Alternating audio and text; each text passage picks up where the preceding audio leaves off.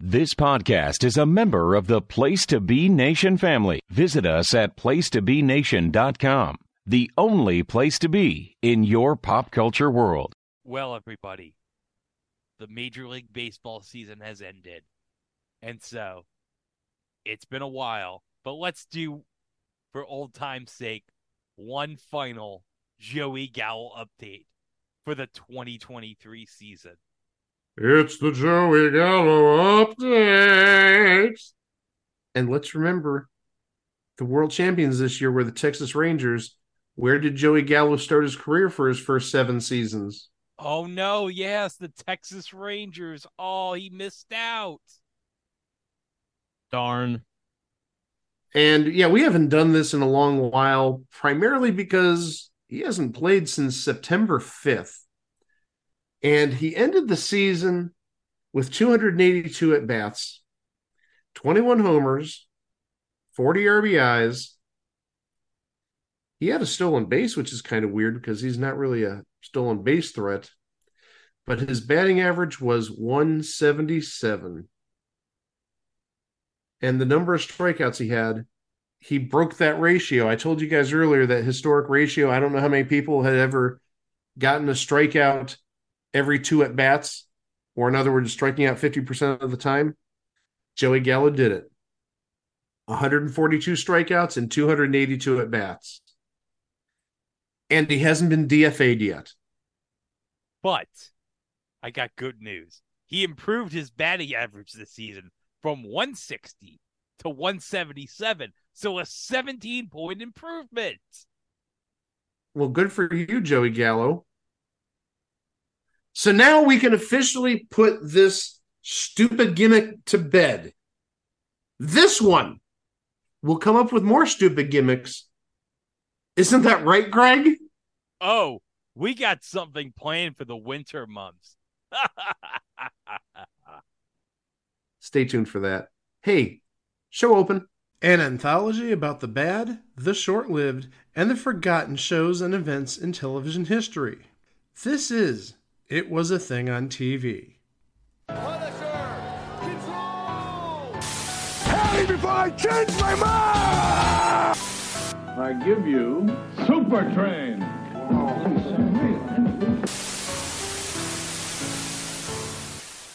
Episode 425, submission number 1069.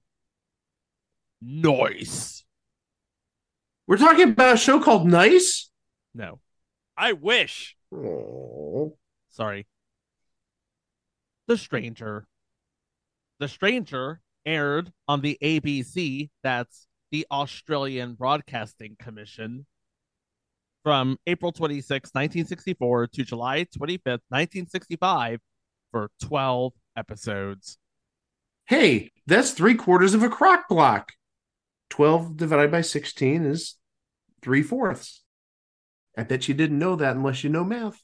But also, that 12 episodes is a whole 4 less than Uncle Croc's Block, the Hudson Brothers Razzle Dazzle Show, Schooled, J.J. Starbuck, Misfits of Science, the number of aired episodes of Salvage One, and Little Bush, and Tiger King, and probably hundreds of thousands of other shows.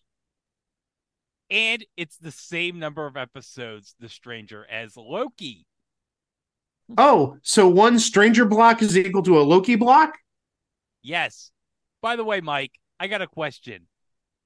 In Cleveland, have you ever encountered a man trying to sell you a jet ski? Once or twice. Did he ever say to you if you were interested in buying a jet ski? Wow. What trap am I falling into? Nothing. Hey, Chico, have you seen episode 5 of Loki yet? I have. Oh, it's a Loki thing. I thought it was Okay. a Stranger thing. Okay. Okay, let me explain the joke, okay? In episode 5, they reveal that Owen Wilson's character was originally a jet ski salesman in Cleveland. You're amazed by that. You know what? You don't even have to do the free trial of Disney Plus. Just look for the synopsis online. Do they sell Is it- jet skis in Cleveland? Of course, there's a giant fucking lake 2 miles away from here. Okay, I didn't There realize really that. is. Okay. Yeah. Oh, also, let's remember what type of school I work at. Aviation and maritime. So yeah, we deal with jet skis. Okay. Creepy opening music.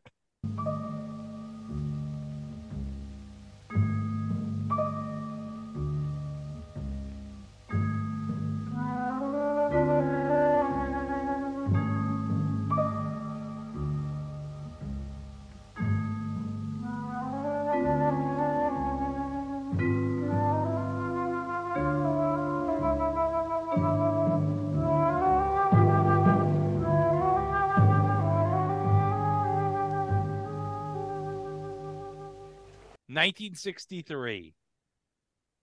Doctor Who premieres the day after the assassination of John F. Kennedy, which is really weird considering it premiered the day after like a major news event. But that's besides the point. This show, Doctor Who, became an immediate smash in England. Well, actually, didn't it sort of start out slow and then just got ramped up with the second story involving exterminate? Oh, yeah, that is true. That's all covered in that Doctor Who TV movie about the William Hartnell era. The Adventure in Space and Time. By the way, if you ever find it, buy it. So, okay, Doctor Who, it's a big smash in England.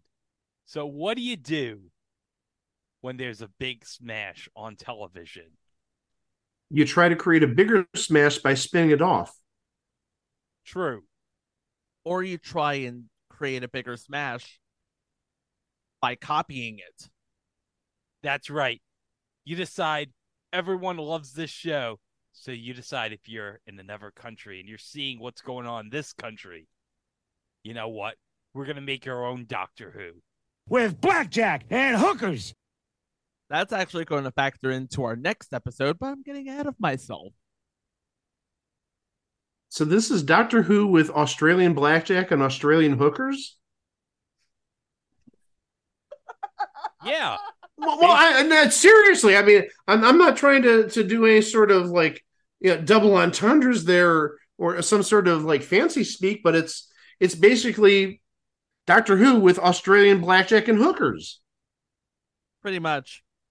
Only except for time traveling inside a British phone box. We just have an odd gentleman who says he has memory loss, but is actually an alien who is missioned to Earth. What was he sent to Earth to do? Who knows? This story was created by, and all of the episodes were written by, a man by the name of G.K. Saunders. He wrote it as a 6-part radio series for the BBC in 1963, about a month and a half after Doctor Who premiered on the television side. And his treatise is, and I have this from Truth by Consensus Wikipedia, a schoolmaster finds an unconscious young man on his doorstep. Sound familiar? Takes him in and looks after him. A friendship develops between the stranger and the headmaster's children. Sound familiar? And their friends, leading them to discover the stranger's secret. He is from another planet and has been sent to find a new home on Earth for his people. The stranger and fellow alien Varosa live in a society without books where they have to memorize everything. So far, this is just a very staid phone home strategy. We need a new home for our people. But then comes season 2 of the show, which just goes absolutely bat insane. The children have to enlist the help of the Australian Prime Minister when Peter is kidnapped by the alien, and a procession of intrigues eventually leads them to the alien's home planet of Soshunus. Unfortunately, there is not a final battle between Earth and Shosunus where the Earthlings have to either drive the aliens back into space or into the ground. That would have been interesting. That is the crappiest name for a planet. Shosunus. What the hell kind of name is that? I have no idea. Anyway, the radio show, which aired on BBC Home Service, starred David Spencer, not the gospel singer-songwriter that I went to college with, but David Spencer as the stranger, Adam Suisse. David Spencer, best known for being primarily a radio actor, but was also in Doctor Who once or twice. The early episodes, of course. But yeah, this is one of those shows that was created abroad to capitalize on the success of Doctor Who. We can't use a British bone box, but we can use an alien. And obviously, an alien's going to have a flying saucer. Because all the kids love flying saucers. So the ABC is thinking Doctor Who, but make it the day the Earth stood still. Hold on a second. I got a question. Were the flying saucer ice cream sandwiches out by 1964? Was that later? Let me take a look. They could have done a tie-in with the flying saucer ice cream sandwiches. First thing I need to do is learn how to spell flying saucer. Saucer. Okay. The flying saucer ice cream cookie sandwich. A fine Carvel product, by the way.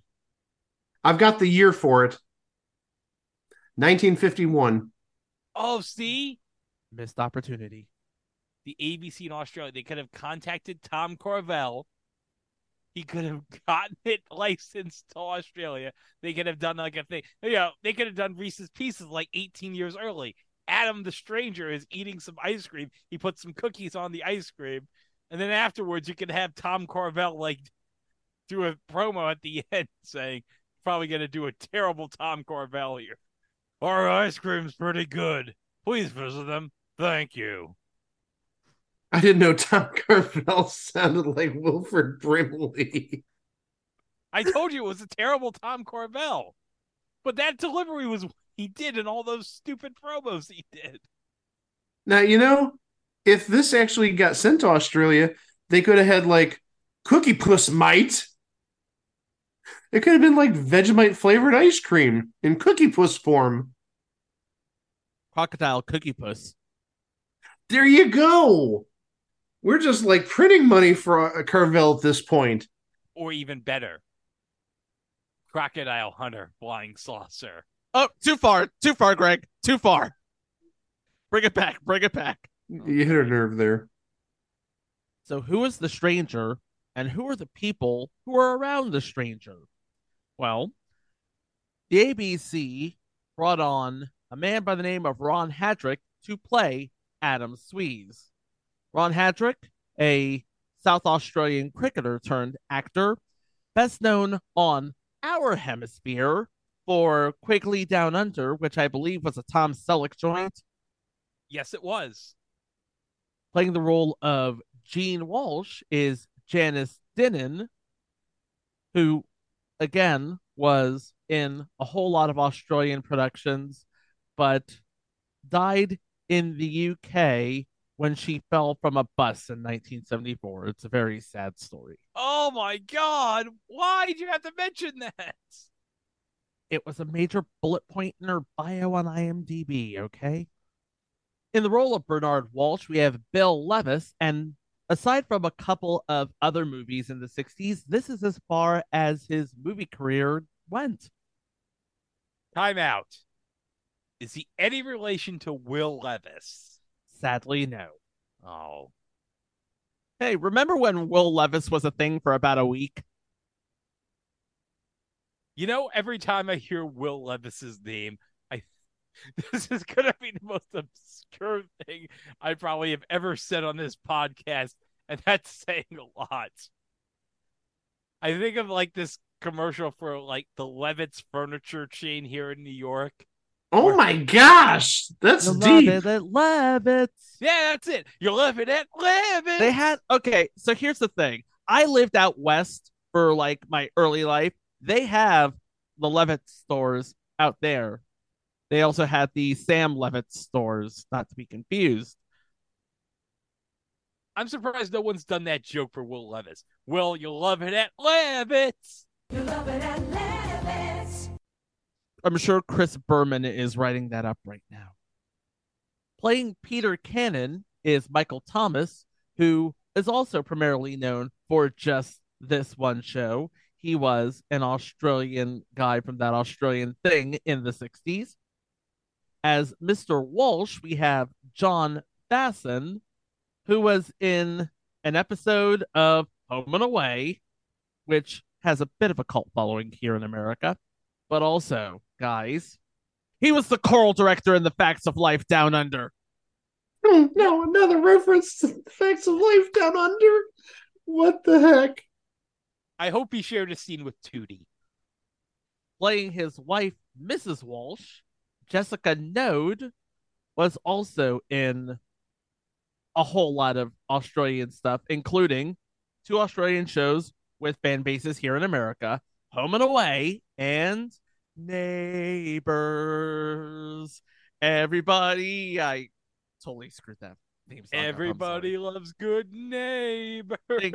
Thank you, Greg. And sometimes you'll see Chris Hemsworth and Margot Robbie.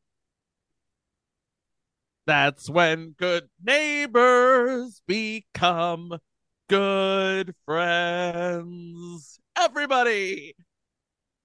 I was afraid you were going to say that Jessica Node was also in The Facts of Life Down Under. And then as Professor Mayer, we have Owen Weingott, who is not in The Facts of Life Down Under, but was on 22 episodes of a show called Dynasty. Not that show, another show. So, okay, let me get this clear. It's not the original or the CW reboot with Liz Gillies. Right. It is another show called Dynasty. And looking at his IMDb, he was also on another show called Riptide. No, there's no Tom Bray in this show. So he was in another Dynasty and another Riptide and another Hunter. What? Is he in all of the American shows that had similar sounding titles in Australia? He was also in another show called Homicide. Now, time out. I got a question. Did Red Grundy make versions of all these shows that have similar names to the other? Why the hell not? Now, I'm taking a look to see if the Dynasty has a Reg Grundy in it, and I'm guessing not. Reg Grundy was too busy stealing game shows, not any other format. And rounding out the cast, we have Reg Livermore as Barossa. Reg, pretty much known for just this show, but he did play roles in various versions of Anything Goes, The Tempest, and The Pirates of Penzance. Ooh, the Pirates of Penzance.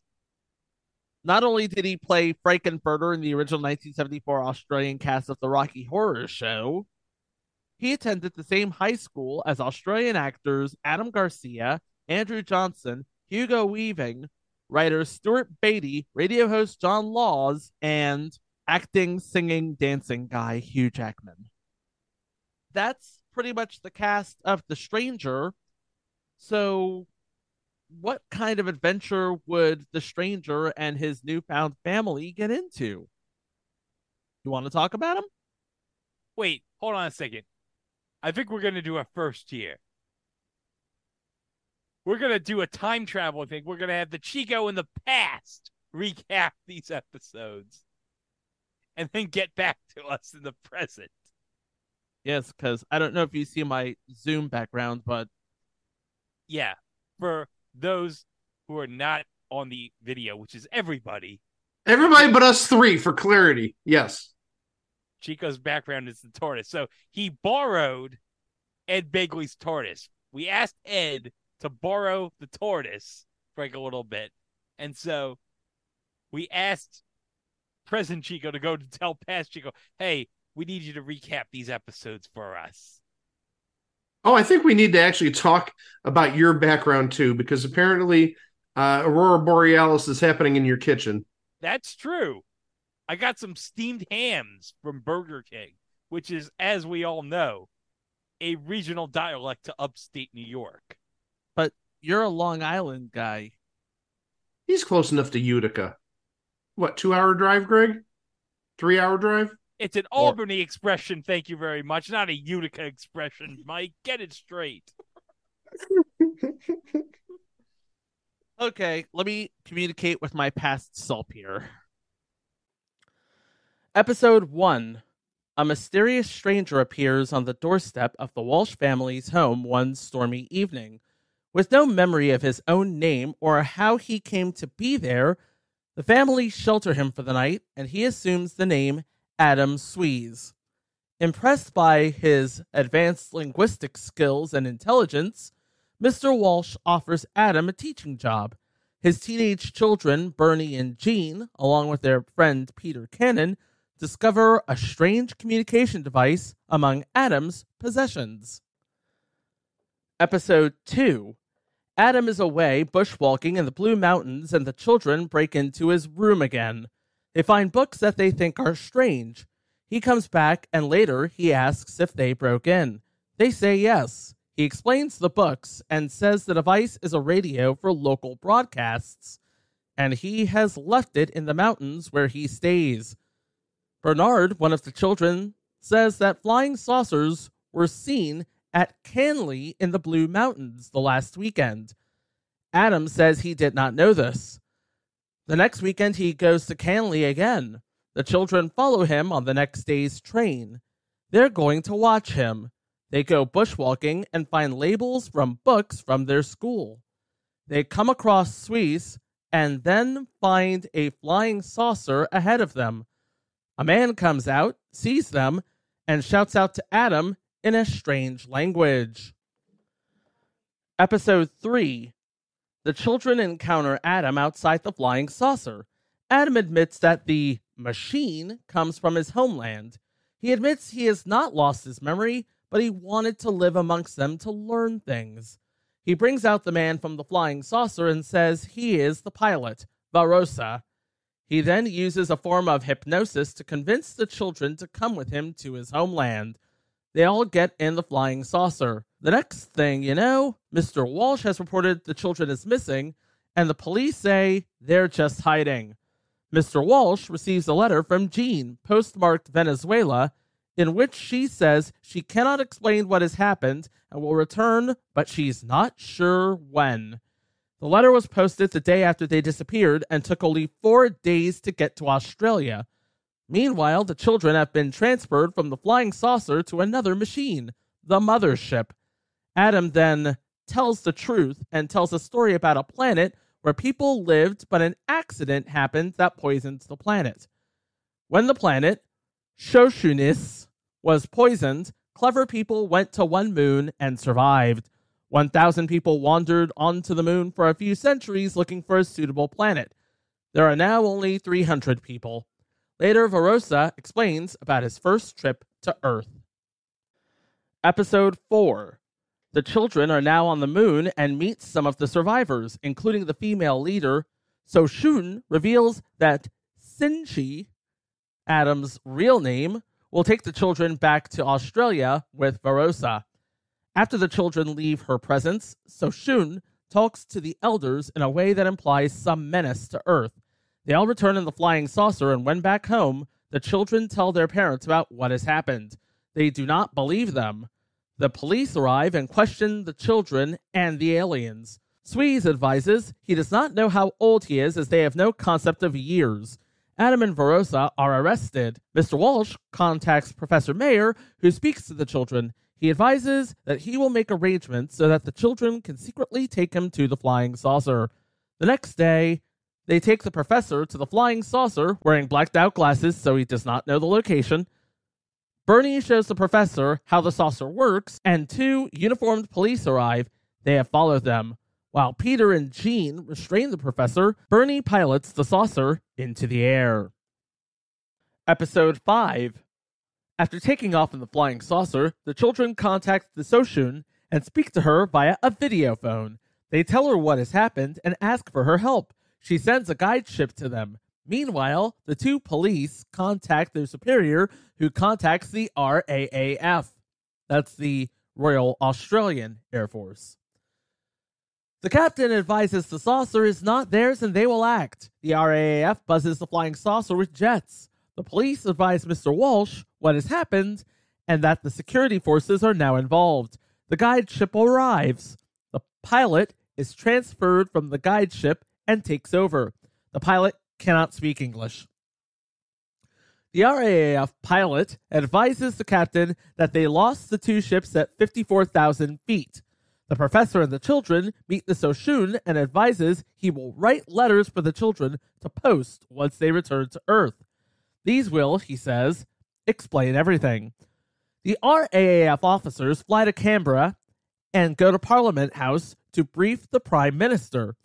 It is revealed that radar tracked the ships to 130 miles where they were joined by another larger vessel. They then went to 5,600 miles and then 50 to 60,000 miles where they landed on a small moon. The children return and are met by police and Colonel Nash from security. He questions the children. They tell him Professor Mayer has stayed on the Shoshunis to study them. Bernie advises the colonel that the Shoshunisi want to settle on Earth. Adam and Verosa escape from the police and ask Bernie to help hide them till he contacts the mothership to collect them. Episode 6. Bernie hides Adam and Verosa in the school's tower. The flying saucer lands at Idlewild Airport. Looks like it was really the ABC Gore Hill property, but whatever. And Professor Mayer gets out. He is then taken away by some people in a large American car with UN stickers, and the saucer departs. The children are questioned by the police and Colonel Nash to find where Adam and Verosa are hiding. Professor Mayer is taken to the UN headquarters in New York and presents the case that the aliens be permitted to land on Earth. He advises that they want to share their knowledge with all nations. Mayer phones Mr. Walsh and speaks to Bernie, saying he must stop the aliens leaving in the flying saucer. It arrives to collect them, and Bernie and Peter tell Adam and Verosa. The saucer leaves without them. 2 police officers pass them all over to Nash and the chief inspector. Nash advises that Adam and Verosa will be sent by plane to New York. Episode 7. The news of the aliens has leaked and been published to the press in New York. U.S. Senator Anderson is involved. It is decided not to send Adam to New York for the time being. The Walsh's house is under siege by the press. It is decided to let Adam and Verosa stay in the school playhouse. Meanwhile, Peter is snuck out and is trying to contact the mothership via the radio. They hear him, but there appears to be some conflict going on, and they do not reply. Remember the radio, by the way? Professor Mayer flies to Sydney with his son Edward. Apparently a new male Soshun has been elected who says the aliens must come to live on Earth. This happened because the old Soshun wanted Earth to invite them to come. The flying saucer lands in the school grounds. The pilot hypnotizes Peter and makes him enter the saucer. And they leave. Episode 8. A very rich man, Rudolf Lindenberger II, comes to see Professor Mayer and tries to talk him into letting him get some sort of access to the aliens for monetary gain. Mayer goes with his son. Sorry about that. Chico's computer might have been playing havoc there. He meant to say Mayer goes to Sydney with his son. Back in Sydney, there are people protesting outside the Walsh home. Some for the aliens, some against. The flying saucer with Peter on board lands on the alien moon. The pilot takes him into a room in a cave where the new Soshun is in charge. The old Soshun comes in and talks to Peter. She explains what has happened and that she does not agree with the new Soshun's plan about Earth. That this is to invade the Earth if need be. She says they have one weapon. The new Soshun says he is keeping Peter on the moon as a hostage. Lindenberger buys all the other seats on the plane and flies to Sydney with Mayer and his son. Once in Sydney, they go to the Walsh house and then are advised that they are to drive to Parks, where the radio telescope is located. When a police sergeant goes to talk to Adam, he is hypnotized. The senior constable draws his gun on Verosa, who hypnotizes him. Adam advises that they are leaving. Adam then hypnotizes the children and Edward Mayer. Lots of hypnotism on this episode. Adam and Verosa attempt to escape, but Verosa is shot by a policeman. And Adam hijacks a car. Episode 9. Verosa is taken to hospital. Colonel Nash's driver comes back and says he took Nash somewhere. This was really Adam. He too was hypnotized. Everyone leaves the Walsh house, and they are followed by Lindenberger's man Blake, as well as media cars. Out in the bush, they swap cars while police pull over the media and Blake. Adam catches a train to Parks. The car with everyone in it goes via Mudgee to Parks. The Shoshun says he wants to write a letter to the Prime Minister and will send it back with Peter to Parliament House. The Shoshun sends his thoughts to Peter to put in the letter. They arrive at the Parks radio telescope and Professor Mayer goes inside with Nash. A technician pulls apart the radio to try and discover the frequencies it uses so they can use the telescope to talk to the Shoshunist moon. The telescope is used to find the moon and seems to locate it. Episode 10. Defense authorities in Australia have located the satellite Shoshunist using the Parks radio telescope, and Mayer is shocked to learn nuclear weapons will be used if hostilities arise. Adam communicates to Jean through a dream which directs her to a post office in Bunyul, a deserted mining town outside Parks. Jean decides to sneak out of the Parks compound to find Adam. Meanwhile, Peter has been left comatose in the courtyard at Parliament House with a letter from the Shoshun. This is taken to the Prime Minister's office, while Peter is taken to hospital and then Sydney. Jean locates the post office, and inside the postmaster has a letter for her. The letter has a map and instructions that Adam is hiding in a shed in the Bunyula showground. Bernie and Edward meet Jean, and they locate Adam's hideout. Here the children learn that Verosa was shot and captured by the police. Adam asks them to bring the radio, which he can use to speak to the little ship, one of which is always waiting nearby. They agree to get it. Lindenberger's man Blake follows them and overhears the conversation with Adam. Professor Mayer rebukes Colonel Nash about how they plan to treat the Shoshunites. Nash says they will be telling the Shoshunites what to do. The letter from the Shoshun says that Peter's coma is a demonstration of their power. Edward tells his father about Verosa. Adam seems to sense that something has happened. Episode 11. Lindenberger's henchman attempts to steal Adam's communication device from Professor Mayer at gunpoint, leading to Blake chasing Bernie across and over the radio telescope's dish. The dish is tilted right over so Bernie can step off, while Blake is left hanging vertically at the top. Bernie runs away and returns the device to Adam, who attempts to contact the Shoshun. Mayer and the other children go to Adam too. The flying saucer receives the signal and is heading toward them. Blake is let off the dish and finds Adam. He tape records Mayer explaining that Peter was returned to Earth in a coma with a hostile threat from the Shoshun, and that the radio telescope is now being used to track Shoshunists so that it can be destroyed. Mayer volunteers to visit Shoshunists to act as a human shield in case of an attack from Earth. Adam also reveals that only a Shoshunite scientist can bring Peter out of his coma. Blake goes back to Lindenberger with the tape recording. Lindenberger reveals that he had planned to take all the Shoshunites to an island, and when the moon was destroyed by the nuclear missiles, no one would have known that they were on Earth. He says Mayer would also have been rich if he had played along. He decides to frame Mayer and make it appear that he was a traitor. He also intends for Blake to kidnap Adam before Nash arrives at the hideout and arrests Mayer and the children. Lindenberger plays the tape to Nash. Adam reveals to Mayer that they have a secret weapon of some sort. As the Shoshunite craft is landing, the henchmen and Blake arrive and kidnap Adam. However, Adam hypnotizes them and retrieves the radio from them. Mayer attempts to board the flying saucer but gets shot by Colonel Nash. The flying saucer takes off without Adam or Mayer. The final episode, episode 12. Colonel Nash takes the wounded Mayer and Adam in his car to Lindenberger.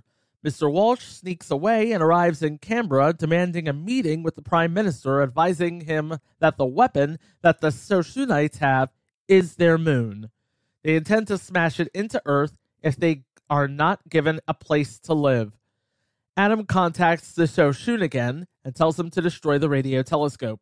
The Soshunites use radio or sound waves to damage the radio telescope and prevent it from tracking Soshunis. Adam and Dr. Kamutsa, a representative of the Secretary General of the UN, and some others meet with the Prime Minister. The UN has delegated the role to negotiate to the Prime Minister. Adam uses the radio to speak to the Soshun and pass on the PM's request for a representative to visit the Soshun to discuss a peaceful and harmonious end to this squabble. The Soshun advises he will negotiate only with the children, Jean, Bernie, and Edward. The PM agrees to send the children with Dr. Kamutsa to Soshunis and tells Nash to make sure that the media know nothing of this till it is over. Adam advises that the children will be picked up from the radio telescope and the UN representative from Canberra. The children talk to the Soshun, and Jean demands that first the Soshun must bring Peter out of his coma. He agrees to send a body-healing scientist to Earth to fix Peter. Lindenberger offers the Prime Minister his private island as a settlement location for the Soshunites for his own gain, but is outmaneuvered by the Prime Minister, forced to relinquish control of the island. A settlement agreement is finally reached, but this is not shown. It is revealed by Adam that the moon could not have been crashed into the Earth successfully, as it would have been smashed into small pieces when it came close, and it could never have left, as it does not have enough energy to pull away from the Earth's gravity. The following day, Verosa and Adam are paraded down George Street to a civic reception held on the steps of Sydney Town Hall. Adam and Verosa arrive and sit with the Lord Mayor, the children, and Mr. Walsh at the top of the steps. The flying saucer, the small ship, arrives with the Soshun. The mayor welcomes the Soshunites to Sydney and Earth. Adam and Verosa climb into the flying saucer and take off, passing over the uncompleted Sydney Opera House. The Soshun stays behind. Well, thank you very much, Past Chico, for those stellar recaps of all 12 episodes. And dear God, thank you for braving all that. You're welcome. That was Past Chico. That wasn't me. The show was a hit in Australia and was sold back to the BBC, where it aired on BBC One Thursdays at 5:25 from February 25th to April 1st, 1965. But it was never repeated. And season 2 didn't even get an airing. So what happened? I don't know. What did happen with this show? It's Australia, so... I mean, it got a second series, right? So it must have had some success. It did have a success. It was a really big show in Australia, but I guess it was lost in translation when it went to the UK. I guess people couldn't, follow the story. I watched all of the episodes. By the way, all 12 episodes have been digitally remastered and are available officially for free on the ABC's iView channel on YouTube. It's really something. Oh, yeah, it's kind of a chore to get through. But this show was a bit of pioneering science fiction in that G.K. Saunders, who wrote it, devised a special language that the aliens spoke amongst themselves, and like shows like Star Trek, Babylon 5, Battlestar Galactica,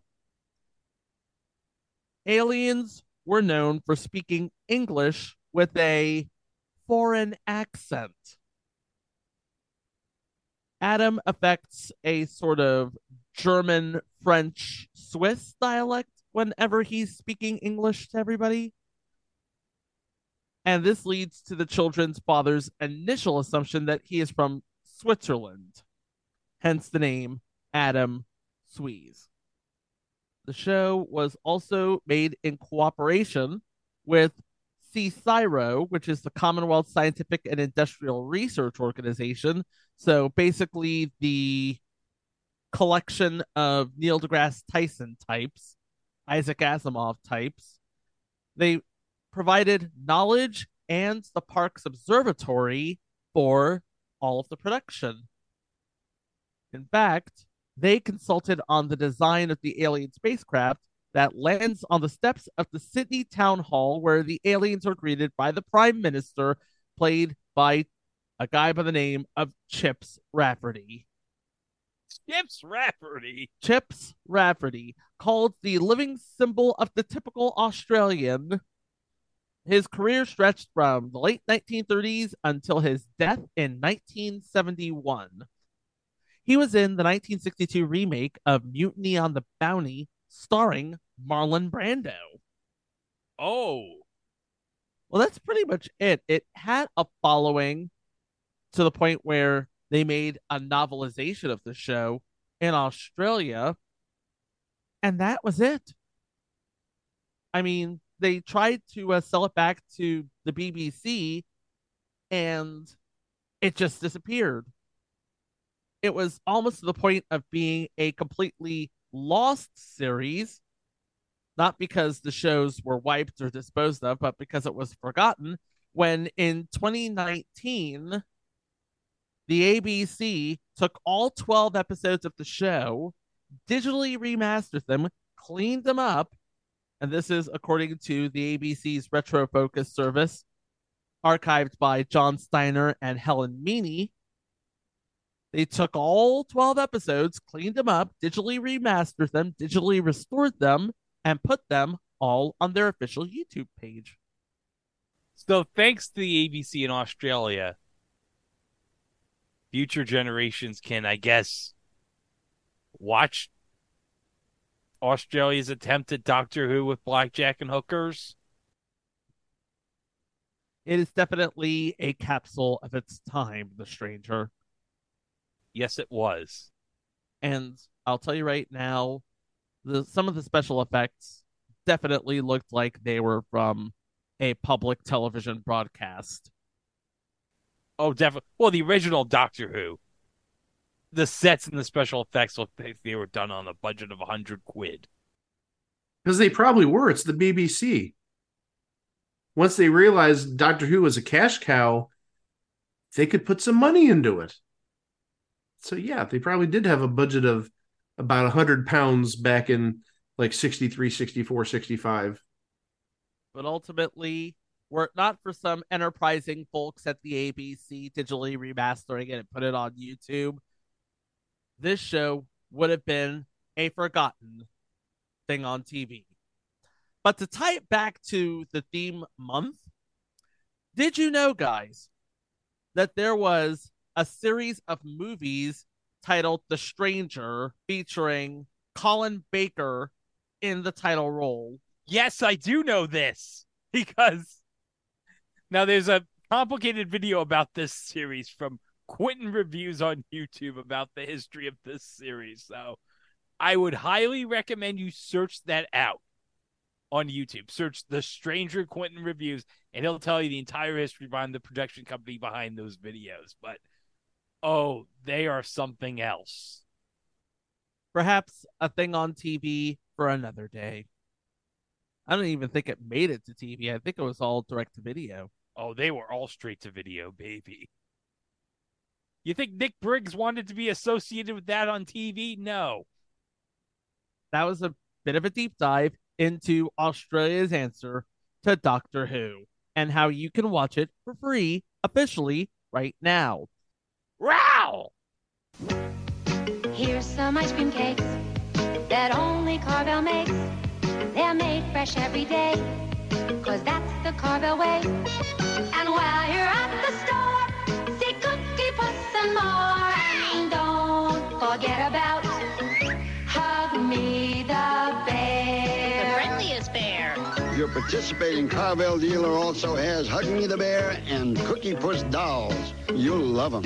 Thank you. And when you're in Australia, mate, don't forget to get your Cookie Puss, mate. Please visit them. Thank you.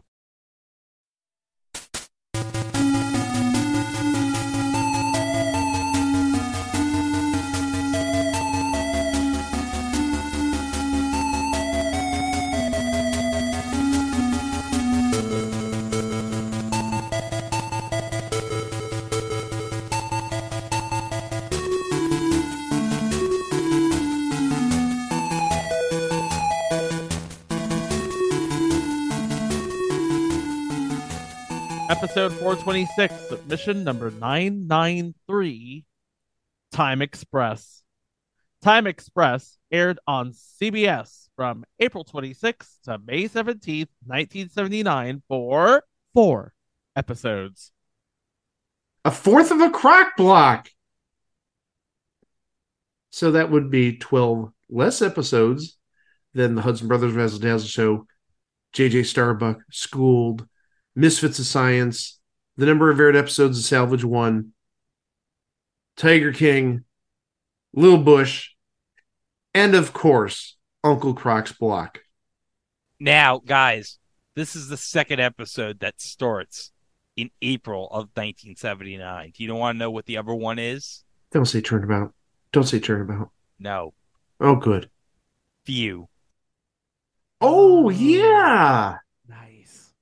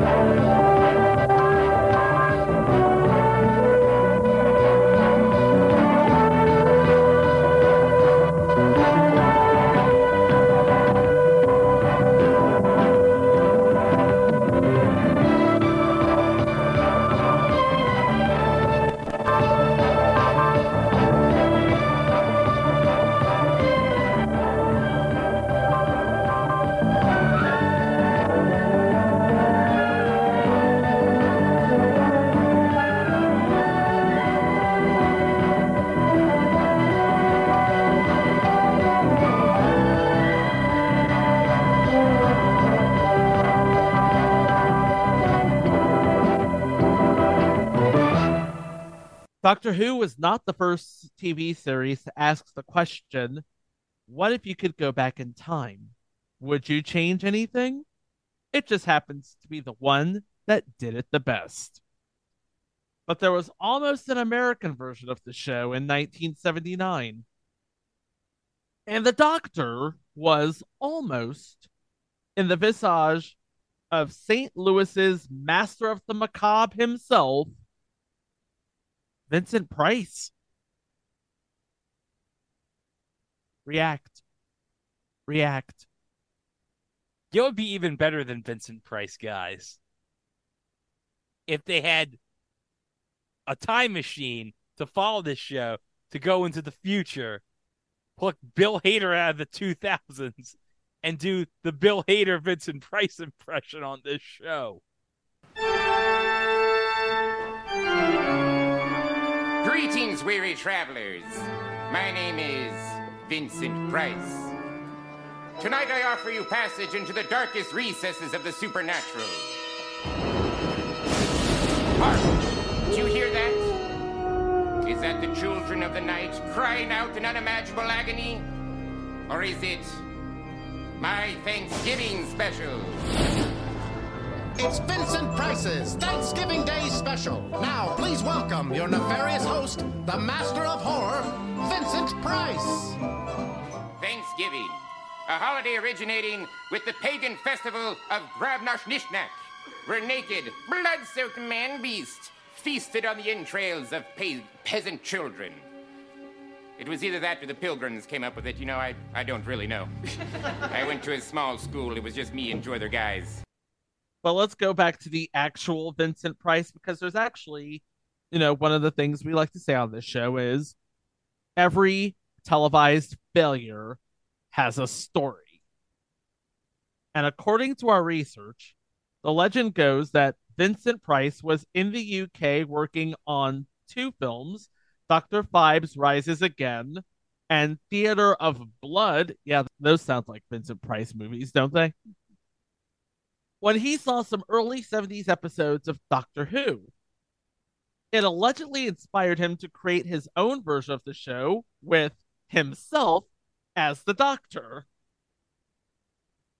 Now, hold on. He saw one moment of John Pertwee and he said, "Listen, Wurzel Gummidge, I can do this a lot better than you."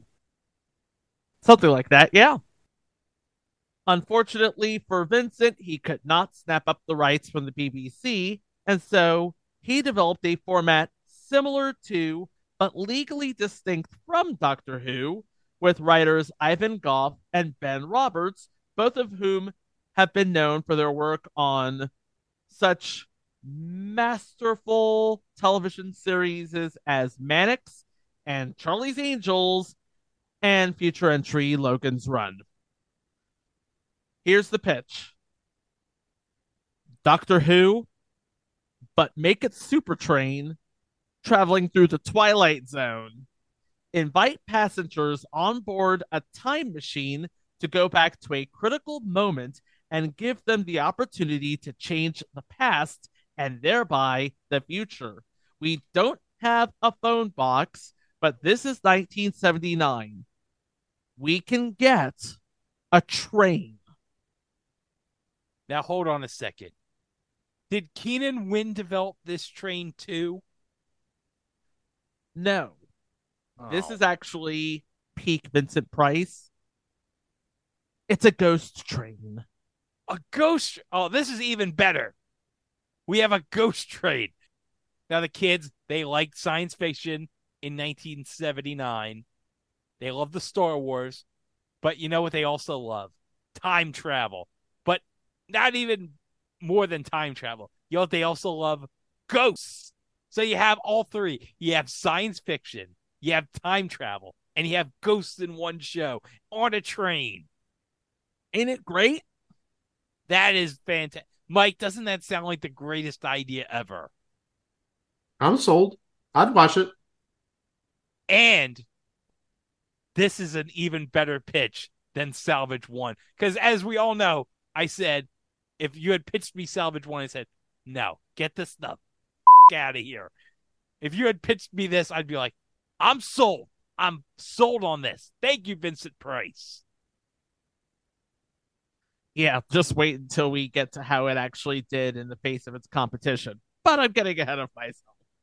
You see, each episode featured two different characters, each given a ticket to the Time Express with their name, the destination city, and the destination date from an unseen head of the line. And this isn't just any date.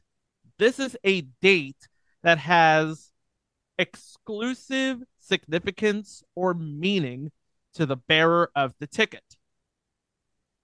They were to report with the ticket to the Special Services Desk at Los Angeles Union Station and present their ticket to the clerk, who would direct them to Gate Y, Platform 13, which according to the public board is closed as, and this is the clerk talking, a security measure.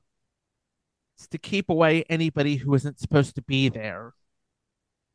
So once the two passengers of the week descended upon the track, they are greeted with the sight of a sort of ghost train populated by the crew and passengers of the Allegheny Flyer, a train that derailed in 1886, killing everyone on board. Operated by engineer Patrick Callahan and conductor R.J. Walker, who, so far as we know, have died in that train wreck and are still dead, the train's new passengers are hosted by Jason and Margaret Winters, Maggie to her friends, their mortal status heretofore unknown. Jason and Maggie give us the details of their impending miraculous journeys, and after their backgrounds are given, the passengers are sent to their dates given the standard risks and warnings about time travel. From there, the adventure plays out until the critical moment where the passengers change something about the past and experience the consequences therein. After their trip, they return to the station with the knowledge that they had gained, the rest of the world none the wiser. So, who do we have on board the Time Express? Well, we already talked about Vincent Price. He plays Jason Winters, the charismatic champagne sipping host of the train. And his wife, Maggie, is played by his actual wife at the time, Coral Brown, Australian actress. She was actually Vera in 1958's Auntie Mame. Playing the ticket clerk, Woodrow Parfy, who was in The Outlaw Josie Wales, Planet of the Apes, and Dirty Harry. That's some resume. But he was in future entries The Yellow Rose, Bay City Blues, and Bring 'Em Back Alive. And past entry, Mr. Merlin. So it kind of balances out.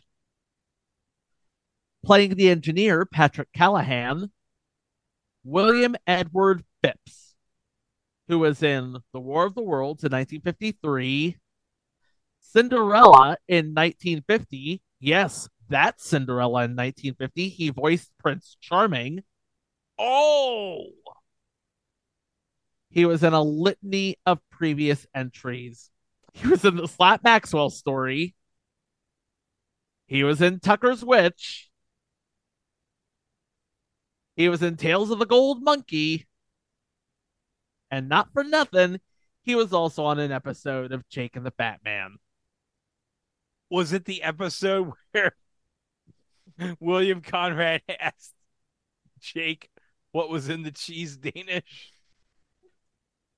What was in the Danish? He knew it was cheese if it was in the Danish. Could I have a problem with cheese? Well, hold on a second. A cherry Danish, that's going to be no problem for the fat man. If it was a cherry cheese Danish, that would give him a lot of problems. Oh, no. Well, I think if it's a cherry cheese Danish, since you have presumably equal parts cherry and cheese, it would only give him half the issues of a full cheese Danish. Right? Right. Yeah. So cherry cheese Danishes give him a little bit of problems, but not as bad as full-on cheese Danishes. And rounding out the cast as R.J. Walker is James Reynolds, who was on 2,758 episodes from 1981 to 2023 of Days of Our Lives.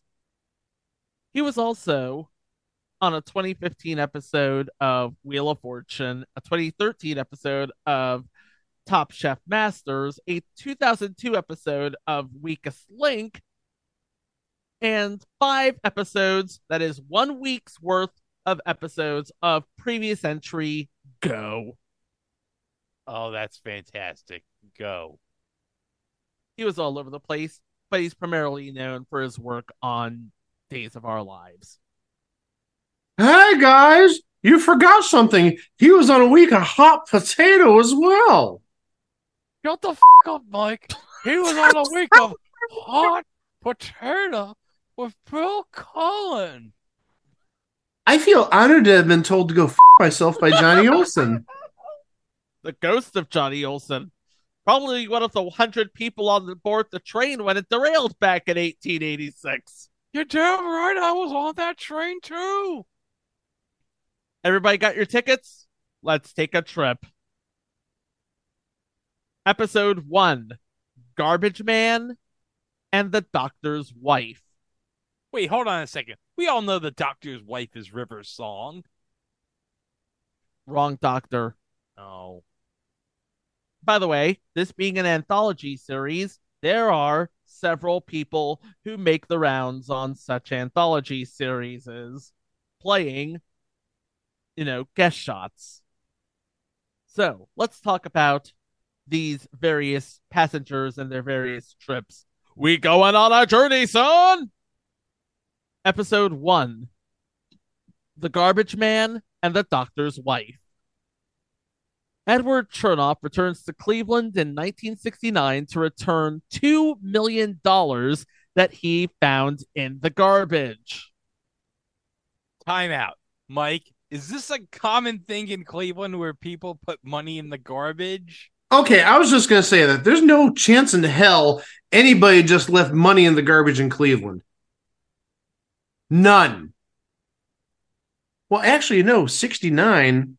Nice. Damn it! I wasn't going there. But anyhow, as I was saying, in 1969, you probably did have some mafia types, the Irish mafia and the Italian mafia and the Russian mafia. You had different mafias, so it's possible maybe $2 million got thrown into a trash can for some reason. And in our second story, Dr. Mark Toland returns to search for his wife's brother, who he needs for a life-saving operation. Playing Edward Chernoff, comedy royalty, Jerry Stiller. What else can we say about Jerry Stiller? We don't need to say anything about Jerry Stiller. Comedy royalty is all you need to say. And playing his wife, Gloria, Ann Mira. Also comedy royalty. You put a Jerry Stiller and an Ann Mira in the room, you know what you get? Gold. You get Ben Stiller. That's what you get. And hilarity. And playing Dr. Mark Toland in the second story, Dano himself, James MacArthur. In other assorted roles, we have Michael Conrad of Hill Street Blues, Alan Sues, and John Delancey. Okay, we all know what's coming here. So, Chico, just get it out. Just say it. Yeah, John Delancey, who played Q in the Star Trek universe. Did you know I went to college with his kid? We are both graduates of the University of North Carolina. Okay, Chico. That's sort of the equivalent of me and my story about how I sat next to Joe Esterhaus at the Hardball taping and was just like fawning over him because he wrote the cinematic masterpiece of 1995, Showgirls. I've never told that story before. Cinematic masterpiece. Prove me wrong. Just like the time I held Matt Trainor's water while signing autographs outside of Shea Stadium once. That's what you're going to hang your hat on? I don't know. This sort of reads like a Coca-Cola commercial in the making here. Well, guys, he is married to Misty May, so. It's true. He is. It's a fact. Episode 2, The Copywriter and the Figure Skater. 2 years ago, a shy, timid, awkward, and clumsy man who works for an ad agency who went to Paris for a shoot meets the beautiful model and is smitten with her. But after fumbling on their first meeting, he thinks he blew it. But she later comes to see him and she invites him out, but gets the address mixed up. He arrives late and she left thinking he stood her up. Now he wants another chance. And in the second story, a young skater who 3 years ago, while competing in Montreal, meets another skater, and there's an obvious connection. They want to pursue a relationship, but a woman who claims to be with him tells her, and she leaves, regretting it. Our first story, with Sam Loring as the lovelorn ad man, is played by Richard Mazer. Again, big time guest star. Our second story, a figure skater named Michelle Fleming, is played by John Lovitz's wife, Morgan Fairchild. Yeah, that's the ticket. Hold on. Gene, do you have anything to say about Morgan Fairchild? You're gorgeous. He ain't lying. And I'm just glad to hear that this week, since the 40th anniversary of Match Game Hollywood Squares' premiere was on Halloween. That's right. But you know what that means? We're about a week and a half away from the 40th anniversary of Magnificent Beard Guy getting the $30,000 on back-to-back days. Not to mention the appearances of Katie the Tomato and a young Butch Hartman. Well, Butch Hartman will be, I think, early January, so we got about 2 months to go there. Oh my gosh, are we going to do that for the next 9 months? Just like this day in Match Game history 40 years ago, Katie the Tomato was on. No. We have another bit planned for the winter months.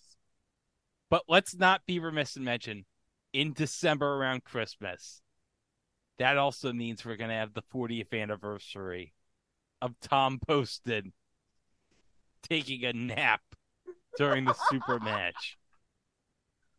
What, guys? I took a nap 40 years ago? Yeah, Tom, you took a nap 40 years ago during the super match. Oh, I took a nap during the super match? Oh, no. There it is. And Tom, you've been taking a perpetual dirt nap for the last 15.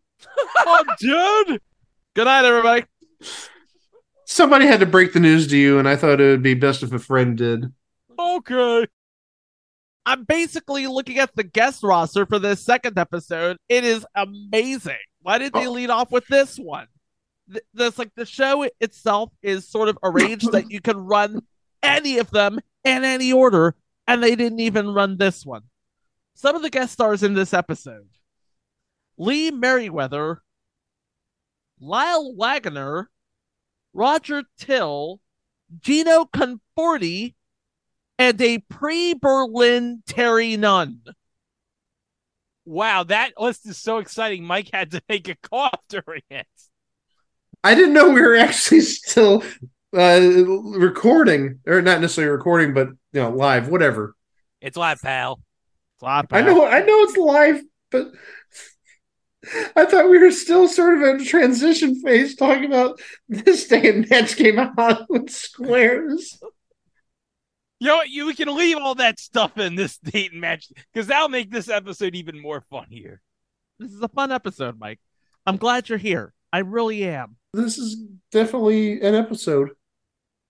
Episode 3, The Rodeo and the Cop. A rodeo rider returns to 1977 when he was injured, creating an unstable living situation for his daughter. And an LA detective returns to 1973 when he got shot in the arrest of a suspected diamond thief. But was the suspect really guilty? Playing the cop, John Slocum, Robert Hooks. And guys, you know what this means. What does this mean, Greg? I get a chance to show this off again. Oh, yeah. Please explain to the folks at home what that is. I am holding in my hand an autographed Star Trek card from Rittenhouse of Robert Hooks from Star Trek 3, The Search for Spock. Okay. But hold on a second. Since I haven't had a chance to show this off in the tapings, a couple weeks ago at a card show in Hofstra, I got this card. It is an autographed top Star Wars card of John Ratzenberger from The Empire Strikes Back. That's right. John Ratzenberger was in The Empire Strikes Back. Did he do outer space mail delivery? Was he like the Star Wars Cliff Clavin? Someone had to give the Rebel Alliance their mail. Hashtag 22,000 outer space big ones. Hold on a second. I can say this with confidence. Luke Skywalker, Han Solo, and Chewbacca have not and never will be in my kitchen. Or as John Ratzenberger's character on Star Wars would say, who are 3 people who've never been in my transporter pod? Mike, I am surprised and impressed. Wait, I'm surprised at myself too. I thought I was just pulling that out of my ass. Damn, I actually made a relevant Star Wars reference. I don't know. Anyway. No, I don't think any of us know what the. It's just some. Oh God. Okay. But we're not done yet. Because we still have to talk about the rodeo cowboy. Guy by the name of Roy Culper was played by John Beck, who is best known for his work as Moon Pie in Rollerball, the original, not the Chris Evans remake. No, the Chris Klein remake. Damn it, I got my Chris's mixed up again. This morning, I got Chris Evans mixed up with Chris Pratt. Now I'm getting Chris Evans mixed up with Chris Klein. There are too many Chris's in Hollywood. Too many Chris's, too many Chris's, too many. How'd you get him mixed up with America's Ass?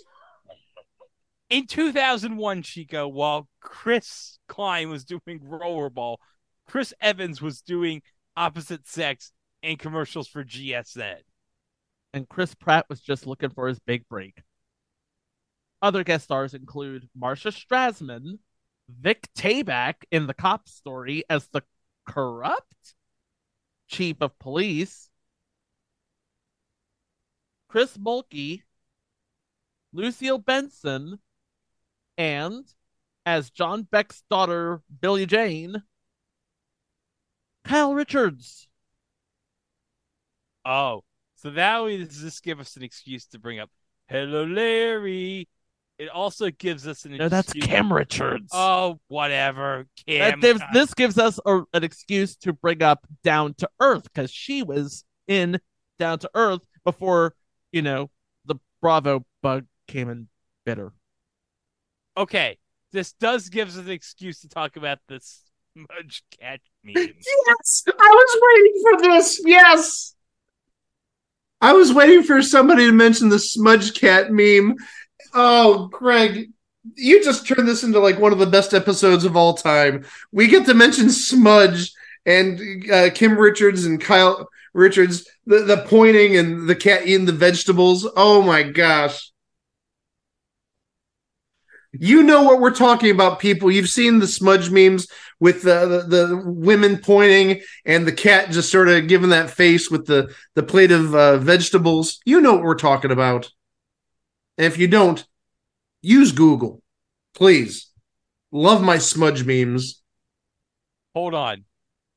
I need to mention, Mike, you told us in the chat today about how you mentioned to the kids about Wheelchair Jimmy. That's what I've referred to him as, yes. In lieu of actually using his real name, yes. Did they know what Wheelchair Jimmy was? No, they were like, what are you talking about? And I'm like, Drake was on Degrassi, and he played a character named Jimmy who was wheelchair bound. And they're like, no, he wasn't. It's like, why would I make this up? And then some kid, I think he went on either IMDb or Google Images, and there's the picture of Drake in the wheelchair. It's like, I wouldn't lie to you guys. So yeah, I just like dashed all their hopes and dreams thinking that Drake is such a good person. No, he was Wheelchair Jimmy, but also he's a friggin' groomer. Facts. He did.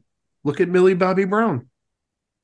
Hey, John Bon Jovi's kid has taken her. Thank you very much.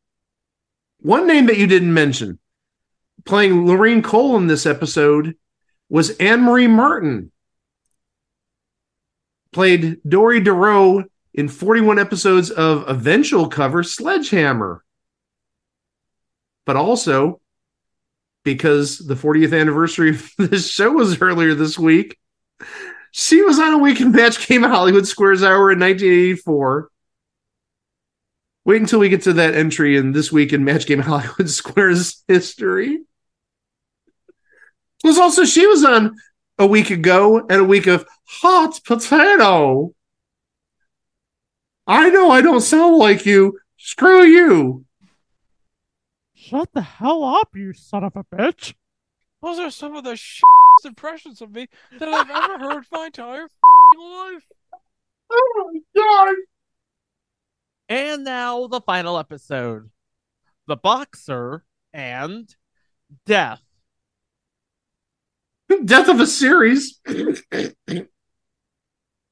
The Am I- jokes write themselves. Am I wrong? No. A lawyer returns to San Francisco on July 12th, 1976 to find out what happened to the woman he still loves. And an ex-prize fighter and his wife returned to New York on May 17th, 1969, when he was coerced into throwing a fight in the 5th round. So the lawyer, Michael Bennett, is played by Steve Canale from, of course, The Dallas. I was hoping it would be played by the former football player Michael Bennett or the Senator Michael Bennett. The woman he loves, Liv Stone, is played by Jamie Lynn Bower, known for 523 episodes of Days of Our Lives. Not as many as James Reynolds, I'm afraid. The prize fighter, Tony Marcello, is played by Paul Sylvan, who is in 21 episodes of future entry Busting Loose, not to be confused with future entry Bustin' Loose, and 2 episodes of Laverne and Shirley where he played a guy named Sal Molina. There's actually another place that our listeners would have seen him as a semi-frequent guest. IMDb says he was on 31 episodes of To Say the Least, the Tom Kennedy show back in 1977 and 78. I love that show the most, to say the least. It's a good show, and I don't think it's on our list, and I don't know if I want to necessarily add it. I love that show. I'll leave it to the master of the list to make that call. Well, there's 3 masters of the list, so yeah, we'll have to put that up to a debate. But hey, we don't need to debate. We need to close this stupid show I'm not out. Done yet. Oh my gosh, I'm sorry. I have to talk about his wife. Go talk about his wife then. Okay, playing his wife, Lisa Marcello, Linda Scruggs, who is in 2 episodes of Baba Black Sheep, or Black Sheep Squadron if you want to get syndicated about this. 7 episodes of previous entry Whiz Kids, and 1 episode of future entry Get Christy Love. Yeah, they pretty much saved their weakest episode for last, because the only other names I could find are John Van Dreelen, and that's only because he was mentioned in the credits. So what happened to this show? Well, CBS put it on the schedule for Thursday night at 8, and it almost immediately derailed in the face of competition from Mork and Mindy and previous entry Angie. Oh, more than that, though. Please do elaborate, Mike. Well, on the first episode, yes, it did go up against Mork and Mindy and Angie, but on NBC, it went up against possible future entry His Honor, but also at 8:30, the Ed McMahon mystery game show Who Done It? And I know Greg's talked about it in the past because Who Done It didn't last here very long, but it lasted a long time in the UK. But to tie it back in, who hosted the original UK version of Who Done It? It was a doctor. I don't remember which doctor, but it was a doctor. John Pertwee. 3rd Doctor. CBS gave it 4 episodes in that time slot before putting Time Express in the roundhouse for good, setting the cause of train-based entertainment back until at least Shining Time Station premiered. Well, I will add one thing, taking a look at listings. This was listed as a limited time series. So it doesn't sound like they gave it a 13-episode order. This may have just been filler in mid to late spring. So not really a summer series per se, but also not like a replacement series per se. A stopgap, if you will. Yeah, I mean, if it did well, then they could go back and order some more. And if it didn't, then no harm done. Because I watched the episodes. They were not the most expensive things to produce on television. I mean, you had like the train set, you had like existing Los Angeles Union Station that you could shoot at, And then you had all of the sets that you could just tape, anywhere. And given that the show lasted all of 4 episodes, you'd be hard-pressed to find anybody who would even remember it. It wasn't ever given a proper home release. And I don't think that if Vincent Price were here with us, he would talk about it. Of course, this being his first, last, and only live-action television show. Of course, we're not going to talk about the 13 Ghosts of Scooby-Doo, although we could. But before the advent of the internet, it was all but forgotten by everyone involved. However, you can watch all 4 episodes of Time Express online for free if you know where to look. Not a you site, but a me site. Wink, wink. Oh, I get it. Hoping to capitalize on both the Love Boat's success and Super Train's failure, the Time Express came and then went. And it became a thing on TV. But we're not done yet, because Joey Gallo, that's old and busted. What's the new hotness, Greg? That's right, Chico. Because for the winter, Joey Gallo's gone. But who can we get that we lovingly talk about in these Zoom chats for a new segment this winter? Conan O'Brien? No, he has a friend. Oh, I know. It's time for the first ever Russell Westbrook update. Russell Westbrook, he can sure score triple doubles, but he sure as hell can't think straight when he's trying to make a pass.